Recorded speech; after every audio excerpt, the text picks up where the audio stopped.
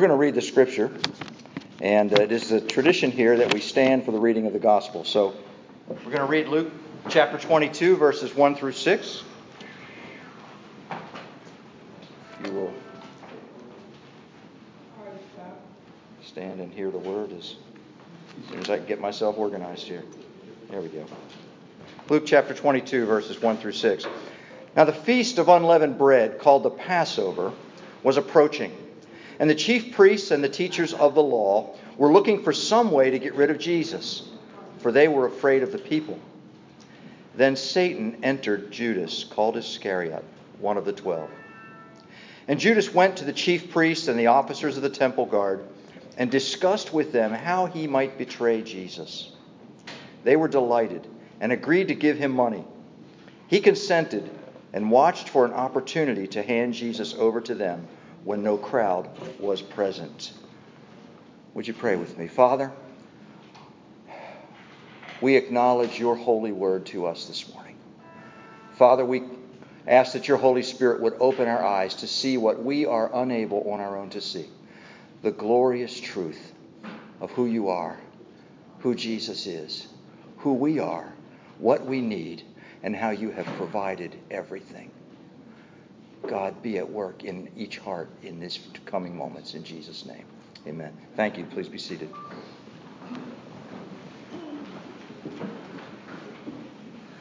I think we have a drooping mic.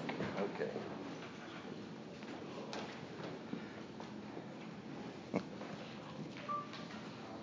want to thank Pastor Josh for the invitation to speak with you this morning. I'm going to move myself over here so I'm not hiding somebody behind this pole.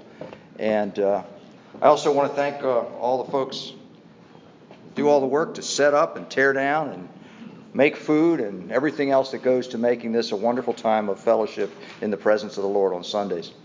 Now, it's Super Bowl Sunday, and I thought for sure that when I looked around, I'd see a jersey or two from New England or the Rams, and I don't see any, and that's just surprising. But anyway, I thought I'd start with a. Oh, there we go. Barry's got something. Okay. Okay. Well, so I thought I'd start with a football story. It was March the 29th, 1984, at about 10 o'clock at night. 15 moving vans rolled into the Baltimore Colts training facility in Owings Mills. You want us to relive that, man? No, You're going to have to because it goes with the sermon.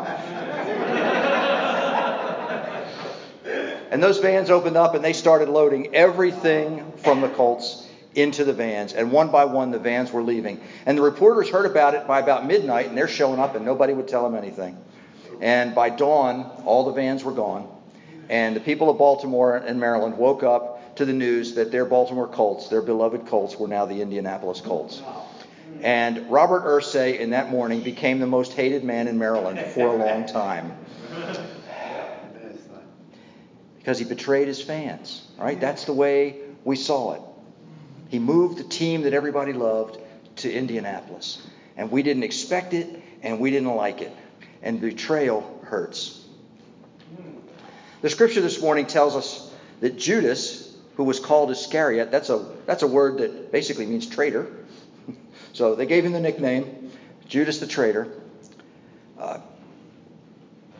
He's going to connive to betray Jesus. Now, you remember Pastor Josh, when he was talking last week, he was describing how this is the week between Palm Sunday, the triumphal entry into Jerusalem, and Easter Sunday, the resurrection of Jesus. And in that week, Jesus was coming into the temple every day from outside the city and was teaching. And so this chapter opens again with Jesus teaching the next day in the temple. And the temple leaders are nervous and they're angry. Now, this was the week of the Passover celebration, the Feast of Unleavened Bread. It's celebrated when the Jews were led out of their slavery in Egypt by Moses, some 2,000 years or so before Jesus' time. And so Jerusalem was packed with people because basically you were required to appear before the Lord. That was the words of the Old Testament covenant. You have to appear before the Lord. You're physically supposed to be in Jerusalem unless certain conditions and certain things prevented you. But there was an expectation that everybody from Israel would be there. So the leaders are pretty nervous because when you got that many people in one place, right, the danger of a riot or a rebellion, if Jesus says the wrong thing, if Jesus says something that infuriates the people against the leadership, because they were pretty sure that's what he'd been saying all along, they're nervous. So they feared Jesus, what he might say. They were afraid of the people, but also they were afraid of Rome. Because Rome was not one to accept rebellion or riot or disorder kindly. And they expected the Jewish leadership to keep control of the Jewish people. But if it didn't happen, if things got out of hand, the Roman military would come in. And when they came in to put down a rebellion, it got bloody and ugly in a hurry. So these leaders are afraid of all these things. And then the scripture tells us Satan entered Judas. That is a really dark statement. Satan entered Judas. Now, so Judas is one of the 12. He's been traveling with Jesus, right? But in John 12, we read what John and probably all the other disciples knew. Judas was a thief. He'd been invited into their company. He traveled with them, but he never really committed. And in John, we're told that he was in charge of the money bag. And he loved to just reach his hand in there and take out for himself instead of using it for the needs of the group or the needs of the poor as they went through towns and villages. He was helping himself. So he wasn't really listening to Jesus talk about, what a life of discipleship looks like. He was perfectly content to help himself at the expense of Jesus and his followers. So he goes to and agrees with the priests and the temple guards that for money he will betray Jesus at a time when there's no crowds present. By the way, the price that he paid was the price that you would pay for a slave in a slave market, 30 pieces of silver. That was the typical cost of human beings back and forth in the slave trade of that day. So he had to find a time when Jesus was alone because they couldn't arrest him in the temple. They knew there'd be a riot. Notice that Judas is not just leaving Jesus, right? He's not committed, but he didn't just get up and say, well, I'm just going to stop following this guy. I'll go find another guy to follow, or I'll just go back to whatever he was doing before that. No, Judas actively worked against Jesus. That was what the heart of the betrayal was about. Now, there's lots of speculation on why he did that. One is that he was trying to force the Messiah's hand. That he maybe believed Jesus was the Messiah, but things were moving too slow. And he thought, if I get him arrested, he'll just have to break out of prison, right? He's got all this power. He'll just have to call an army or call angels or something.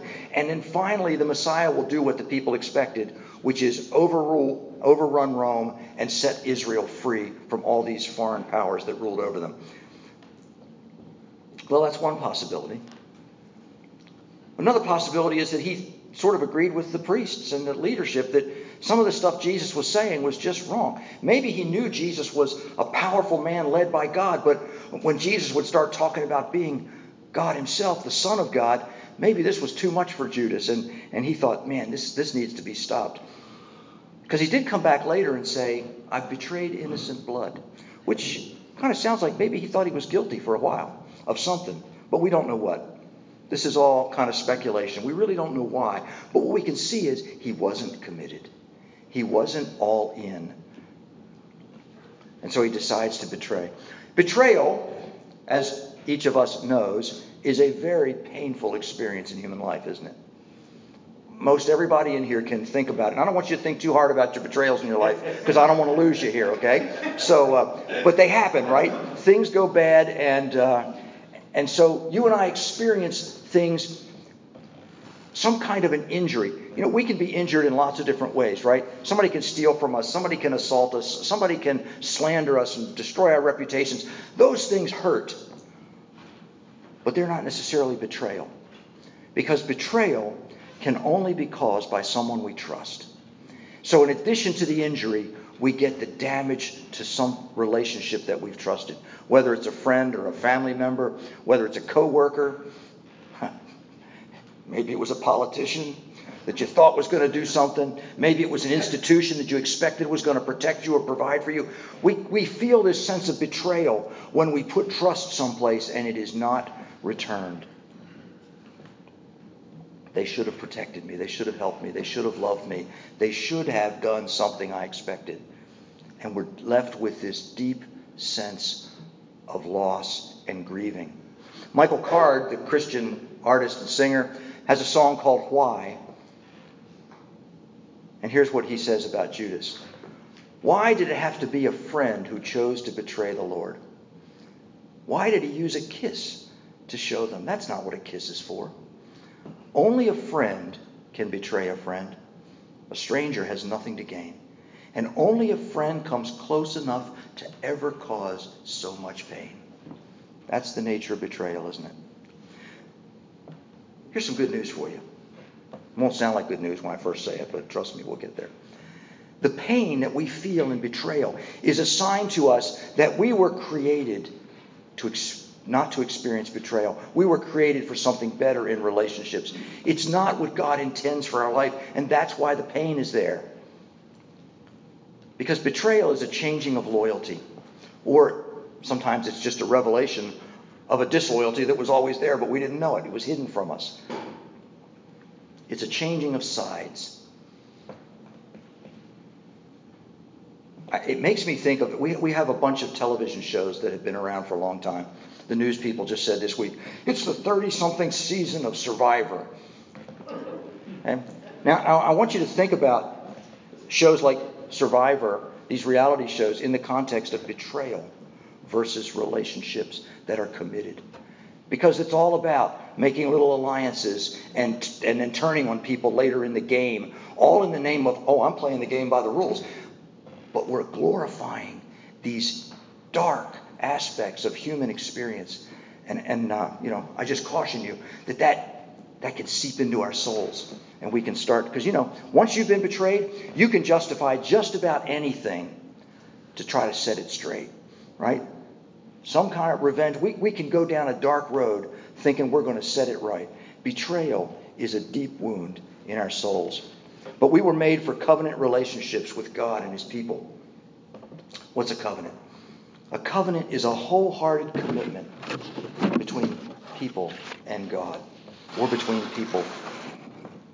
multiple people. Marriage is intended to be a covenant relationship, not a contract. Huge difference. Huge difference. Marriage is intended to be a covenant relationship because it demonstrates the heavenly reality of the kind of relationship God intends for us to have with him. Now, a contract is a relationship based on some kind of matching of value. Okay? I bring X to the table, you bring Y. We both agree that we're going to treat them as the same thing, so I'll take yours and you take mine, and we all walk away and everybody's happy. So it's a transactional arrangement. It's a very limited relationship between the people. If I, for instance, owned an apartment building and you wanted to rent an apartment, I don't own apartment buildings, by the way, so don't ask. If you wanted to rent an apartment, you could come to me and say, I want to rent an apartment, and we'd have a lease agreement or a contract, and it would say, I agree to provide apartment number 3, and I agree that it's going to be kept in good working order, and the heat will work and the plumbing will work, and you agree to pay me a certain amount every month, and you agree not to wreck the place, and we'd have these terms, and we would each get what we wanted. You'd get a place to live, I'd get some money, and that would be our transaction, our contract. But once that contract was in place, it doesn't give you any access to anything else in my life. You don't get to use apartment number 7 if you rented number 3. Okay? Just because I own it doesn't mean it's yours. You don't get to come and hang out at my house and have a barbecue because you're my tenant, right? It's a very limited sort of thing in a contract. But a covenant is a relationship based on full commitment. I bring everything I have. You bring everything you have. We put it on the table. All I have is yours. All you have is mine. And here's the kicker. The two piles of whatever it is we put on the table, they don't have to be equal. Because let's face it, in a relationship with God, they ain't equal, right? We bring nothing. All we bring is broken stuff. Well, I got this thing, but it's in pieces, We put that stuff on the table, and God says, I have the cattle on 1,000 hills. That's yours now.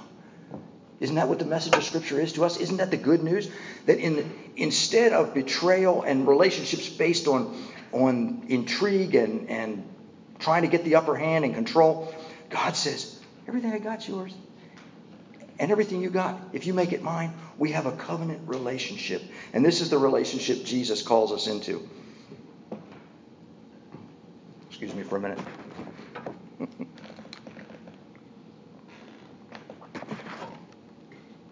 Talk myself hoarse here. I'd asked Nick to include that song, My Chains Are Gone, this morning. If I can find it here.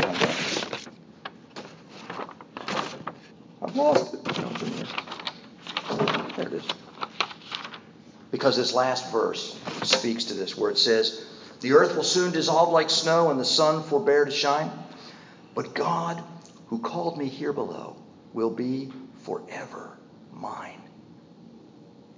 Can you imagine what that means? God, even this moment, if you're in a covenant relationship with God, He is forever yours. That means everything is yours. We don't experience it all instantaneously at this moment, but we will. But even in this life, He said, ask. I'll give it to you. Seek. You'll find it. God, who called me here below, will be forever mine. Now, sometimes we don't really get the point of this, or we don't understand this, because covenant language often looks like the language of love in the Bible. And we tend to read that word love, and we use our modern definition that's in our head for what love is, and we miss the massive significance of what the Bible tells us about God's love for us. I think the best phrase to describe biblical love is the covenant faithfulness. That's the phrase I like to use. When it says God is love, it's saying God is faithful to His covenant in everything. There's not one aspect of His covenant that He will not fulfill. It's not the world's definition where we think about emotional attachment, or we think about it's how I feel about you. God says, I've just committed myself to you because I choose to commit myself to you, and there are no limits to that commitment, and I will never back off of it, and nothing will ever change. You're always mine. And when we can say that back to God, we are in that relationship that God offers to us. In Psalm 89, we see this very clearly, this relationship between love and covenant faithfulness. Psalm 89, verses 1 and 2 says this, I will sing of the Lord's great love forever. With my mouth, I will make your faithfulness known. Now, this is Hebrew poetry. And Hebrew poetry is often structured two lines that say exactly the same thing using different words. And we're supposed to see that there is equivalence between the words. So when he says, I will sing of the Lord in the first line, and the second line says, with my mouth, I will make known. He's saying the same thing, isn't he? And he says, I will sing of the Lord's great love forever. With my mouth, I will make your faithfulness known. God's love and God's faithfulness are inseparable. They are the same. They are united eternally. Next verse says, I will declare that your love stands forever firm, and that you have established your faithfulness in heaven itself. Because, of course, the heavens are unshakable and unmovable in the imagery of this poetry. So we have this sense that God is faithful to His covenant. Later on in that same psalm, God is speaking, and He says this about David and the promise about David having, basically a promise that the Messiah is coming. And He says, I will not take my love from him, nor will I ever betray my faithfulness. See again, the parallel between His love and His faithfulness. I will not violate my covenant or alter what my lips have uttered. And this is in the context of, He was talking about also the people of Israel. Even if they mess up, I will not violate my covenant. God made the commitment. So when Jesus says to us, He's asked, what's the greatest commandment? You remember what He says, right? What's He say? Love the Lord your God with all your heart, your mind, your soul, and your strength, right? That phrase, that was covenant language in the Old Testament. The way that treaties and all sorts of covenants were drawn up physically when they actually wrote out a contract, it would always have this response of the lesser party was, and you will love your king. And it meant you will be faithful to this covenant with your king. You will not betray your king. You will not work against him in any way. You will always remember to honor and love your king. And that's the language that we're called into. And so we sang this morning in the song, Build My Life. I will build my life upon your love. It's a firm foundation. And I will put my trust in you alone, and I will not be shaken. This is the covenant love of God expressed to us. And I tell you, when we sing this morning, I just like, Lord, I hope I can keep it together because this is just too good. Pastor Josh is going to speak next week on a large portion of this chapter after this. If you've looked ahead, you know it's about to be the Last Supper. It's about to be the betrayal in the garden. It's about to be Peter denying Jesus. It's about to be a bunch of these things. But I told him I was going to sneak into his scripture a little bit. Because in order to make these points, I think it's important, and he said this last week, that when we look at scripture, we have to think, remember he talked about hermeneutics? The big word that means the principles I use to understand Scripture and interpret it. One of those principles is we don't take individual chunks in isolation. We have to look at how they're related to everything around them. And in the Gospels, the Gospel writers were not as concerned as we are about things like sequence. We want a story told right in order. We want everything to go just the way it happened. Often in the New Testament, the writers group things by subject. These are things that all happened, but they didn't always happen in exactly the order. So take Luke 15, where Luke says, he tells a story about a lost coin, then he tells a story about a lost sheep, and then he tells a story about a lost son, the prodigal son, right? Well, Jesus may not have said all three of those stories at exactly the same place. He may have used them. But Luke says we're going to group them together because it goes to a demonstration of what I'm trying to reveal about Jesus. That's what the Spirit is trying to tell us. So sometimes when we get into these historical passages, they are pretty much in sequence. But Luke still has a storyteller's heart. And he lays this out in a way that's trying to draw our attention to something. So there's a theological or a literary term for what he does here. But I just call it the sandwich. Okay? He starts a story, and then he jumps to another story, and then he comes back to the first story. And it's, you've experienced this with movies or books, right? You're reading along and something happens, all of a sudden they flash forward or they flash back into history, and you get another chunk of the story from a different perspective. And so he's kind of doing that. So he tells about the betrayal in the first 6 verses. Here's what's coming. Then he goes off and has all of this stuff where we see exactly the opposite of betrayal. We see Jesus sitting around a table in a covenant relationship with his disciples saying, I've earnestly desired to eat this meal with you. I want to be with you. We see him telling them, serve one another, have communion and fellowship together. Y'all have a kingdom that you're part of. He says all these kinds of things. And then later on we go back to the betrayal story. Because Luke wants us to see the difference between what it's like when Satan's running things. Right? Remember, he entered Judas at the beginning. He's going to sort of reappear later. So in verse 47, we get back to this betrayal in the garden. And Jesus says this statement in verse 53. He's speaking to those who came to arrest him. He says, this is your hour when darkness reigns. And we get Peter's denial, and we get all the disciples abandoning him. So what's going on here is we see Satan and God's plans sort of in contrast. Satan is trying to get Jesus out of the way. He's trying to destroy him. God is trying to build a community of disciples through a communion and a fellowship that Jesus describes in the middle of the chapter. So Judas was invited. He was at the meal, but we know he left because he was never really committed. Now, I can't explain what this phrase means that they used in verse 3, I think it was, where it says Satan entered Judas. I don't know what that means. It means something about Satan was in control and running the ship. And I'm pretty sure that Judas had no idea it was happening. Right? He thought he was running the ship. He was going to get his money. They were going to, get what they wanted. He was going to get what he wanted. His little contract was going to be fulfilled. And I don't think that Judas went into this thinking, I'm going to make a deal with the devil.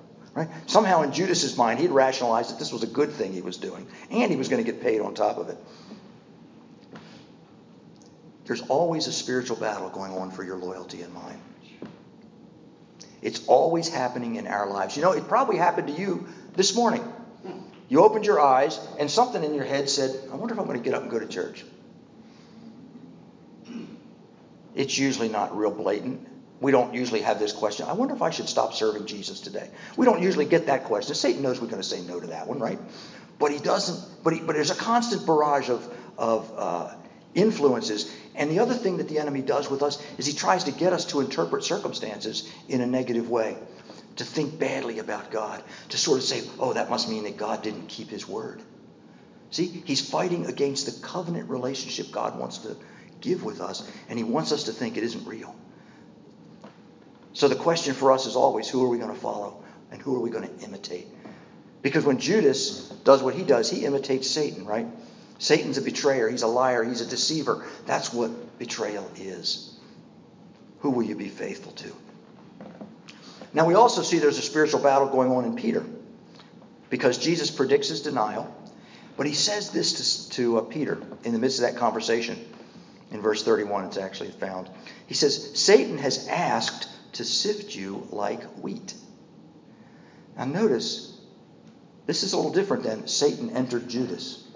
This is Jesus saying, Satan's come asking for permission. Why? Because Peter already was in a covenant relationship with Jesus. He already belonged to God. And so Satan says, well, can I at least rough him up a little bit? And God must have allowed it, because Jesus said, I prayed for you, that your faith may not fail. What is sifting? If y'all ever sifted flour into a recipe, I'm not a baker, so I don't know. You get this little thing and you put the flour in it, and I don't know, my mother had one. You turn the crank and it all kind of falls out the bottom. That's not the kind of sifting we're talking about. Have you ever sifted dirt to get the rocks out? You know, usually two guys have got a big wooden frame with some wire, and somebody's shoveling dirt in it, and you're shaking it, and the rocks stay in the sieve, in the screen, whatever you're using. That's the idea. It's a sifting, not just because the texture of the flour needs to be changed, but a sifting because there's stuff in there that has to be taken out. You got to expose it, and then you got to dump it over here in the trash pile. And that's what. So why did God essentially said, yes, you're allowed to sift Peter a little bit? Because God wants us to see what's in our heart. The sifting is not to destroy us. The sifting is so that what's in there that needs to come out, we can say, oh my gosh, God, I had no idea that was impeding my covenant relationship with you. I had no idea that was getting in the way. Let's dump that on the pile of trash. I don't want it.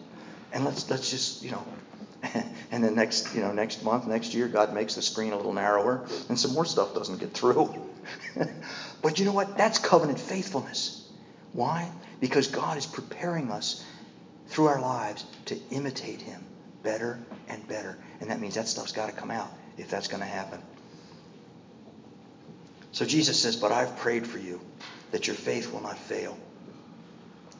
And then he says this, when you've turned back, strengthen your brothers. So there's a difference here, because Peter's already committed to Jesus. Jesus has prayed that his faith isn't going to fail. So what he's saying is his actions aren't going to be indicators of the true state of his heart.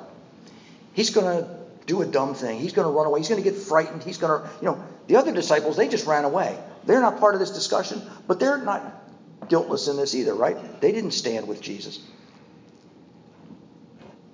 But he came back. He was repentant. He saw that what he did didn't align with what he wanted to do. He'd already said to Jesus, I'll follow you to the death. That's probably why he was the only one who went where they took Jesus. He's probably thinking, I just told this guy I'm going to die with him. Can I run away like the other 10 guys did? I better go. But he reached his limit when somebody said, I know you. And I don't know what he was thinking. Maybe he was thinking they're going to arrest me. Maybe he was thinking they're going to make me testify against Jesus, that I was there and that I heard him say whatever they want to accuse him of. Who knows? Whatever it was. You've been in that situation, right? Fear can happen to us quickly. It can put us at odds with our own convictions. And the next thing you know, we're like Peter. We're someplace feeling bitter because we know we haven't done what we thought we were able to do. But because we're in a covenant relationship with God, forgiveness is available. It's part of Jesus saying to us, all I have is yours. His blood to forgive our sins is ours. He's given it to us. So he says to Peter, strengthen your brothers. That's a good news phrase. Peter, after this is over with, what you've been through is going to help others around you. So God can recycle all of the messes that we make when we fail in our commitments to Him. It doesn't get us cast aside. It's a constant reminder that we see in Peter that we can return. But Jesus is going to say, you are fighting a spiritual battle. And He's going to say it twice in this chapter. Pray so you don't fall into temptation. I always read that and thought, He's telling them not to fall asleep. Pray so you stay awake. How many of you know that you can fall asleep praying? Yep, it happens. It happens more than I like to admit. But Jesus wasn't talking about them sleeping. Remember, Jesus knew this is a night, maybe the darkest, deepest spiritual battle the world had seen. And they were exposed to it. They were part of it. They were right there in the middle of it. Jesus said, you guys pray that you don't fall into temptation, because temptations are going to come. The temptation to deny, the temptation to run. So I'm going to ask you today if you're in a covenant relationship with Jesus. Because He's going to say this about what a covenant relationship looks like. And again, I'm stepping all over next week's message, but He's going to say things like, I earnestly desire to have this meal with you. Okay? He wants to be in relationship with you and with me. He's going to say, be a servant like I am. Imitate me. I serve, therefore you serve. That was His instruction to His disciples. He says to them this really odd thing. He says, you are the ones who stood by me in my trials. Now, He has to know what's going to happen in the next 3 hours. That they're all going to be disappeared. But I think Jesus is saying, look, when things got hot in the temple in various times and the leaders came in and they were looking to, get me out of there. The crowds tried to stone Him once or twice. I think Jesus was saying, you stood by me then. But He's calling out their future. He says, I know that most of you are going to go to your death proclaiming my name. You're going to be martyred for your faith. Jesus isn't looking at their performance over the next 3 hours. He's looking at the spread of their life as He works through them, that they are going to die victorious people because they knew who they served. He says, I'm going to give you a kingdom, the same kingdom that's been given to me. Again, everything I have, I give to you. That's the pattern of the covenant. So we have an invitation today to pledge ourselves to Him. Are you willing and ready to say, all I have is His, and all He has is mine? Will you live your life that way? Like not holding back your control of your life, not holding back your emotions, your fears, not holding back any of your stuff. Whatever it is that gets in the way, are you ready to say to Jesus, at least in this moment, I want you to have it all. And an hour from now, I'm going to be tested, and I'm probably going to mess it up. But because you've given me everything, I will call upon your strength. I will call upon your forgiveness. I will call upon that covenant relationship that says, I am always yours, and you are always mine, even when I mess it up. That's what trusting Jesus looks like. Whatever I need, He promises to give me. Whatever I ask, or whatever He asks, I promise to give Him. And if you've been in that relationship for a while and you're sitting here thinking, I've really messed it up. I've gotten out of whack. I've let things go. I've stopped paying attention. Do you hear Jesus calling you to remember who you are? You're still His. Turn back. Notice He didn't say to Peter, when you realize the terrible, horrible thing you did, get down on your face, weep, put on burlap, throw ashes on your head, and eventually I'll say, okay, that's enough. You can come back. Jesus says, just turn around. My sin, or my blood has already covered your sin. Your unfaithfulness is not a disqualifying thing. You are in covenant with me. I will strengthen you. And the next time you will get farther into that situation. And hopefully you'll get victorious. And that's why these things come back and forth and come back in our lives more than once, right? Because we just take a while to learn some stuff. Nobody comes to Jesus on day one and gets it all right. Okay? But a covenant relationship means it's not about whether we did or not. It's about, do we keep turning back and saying, Jesus, I still want to be yours. It's the want to, it's the heart that Jesus is looking at. Where is our commitment of our heart? And when our actions don't line up, yeah, we can turn back. And when you do, and when I do, the covenant faithfulness of God promises this. I didn't even count how many times this phrase is used in the Old Testament. I will never leave you or forsake you. Those are the words of God to the people of Israel many, many times. That's what a covenant is. We are His. He is ours. Amen. Nick?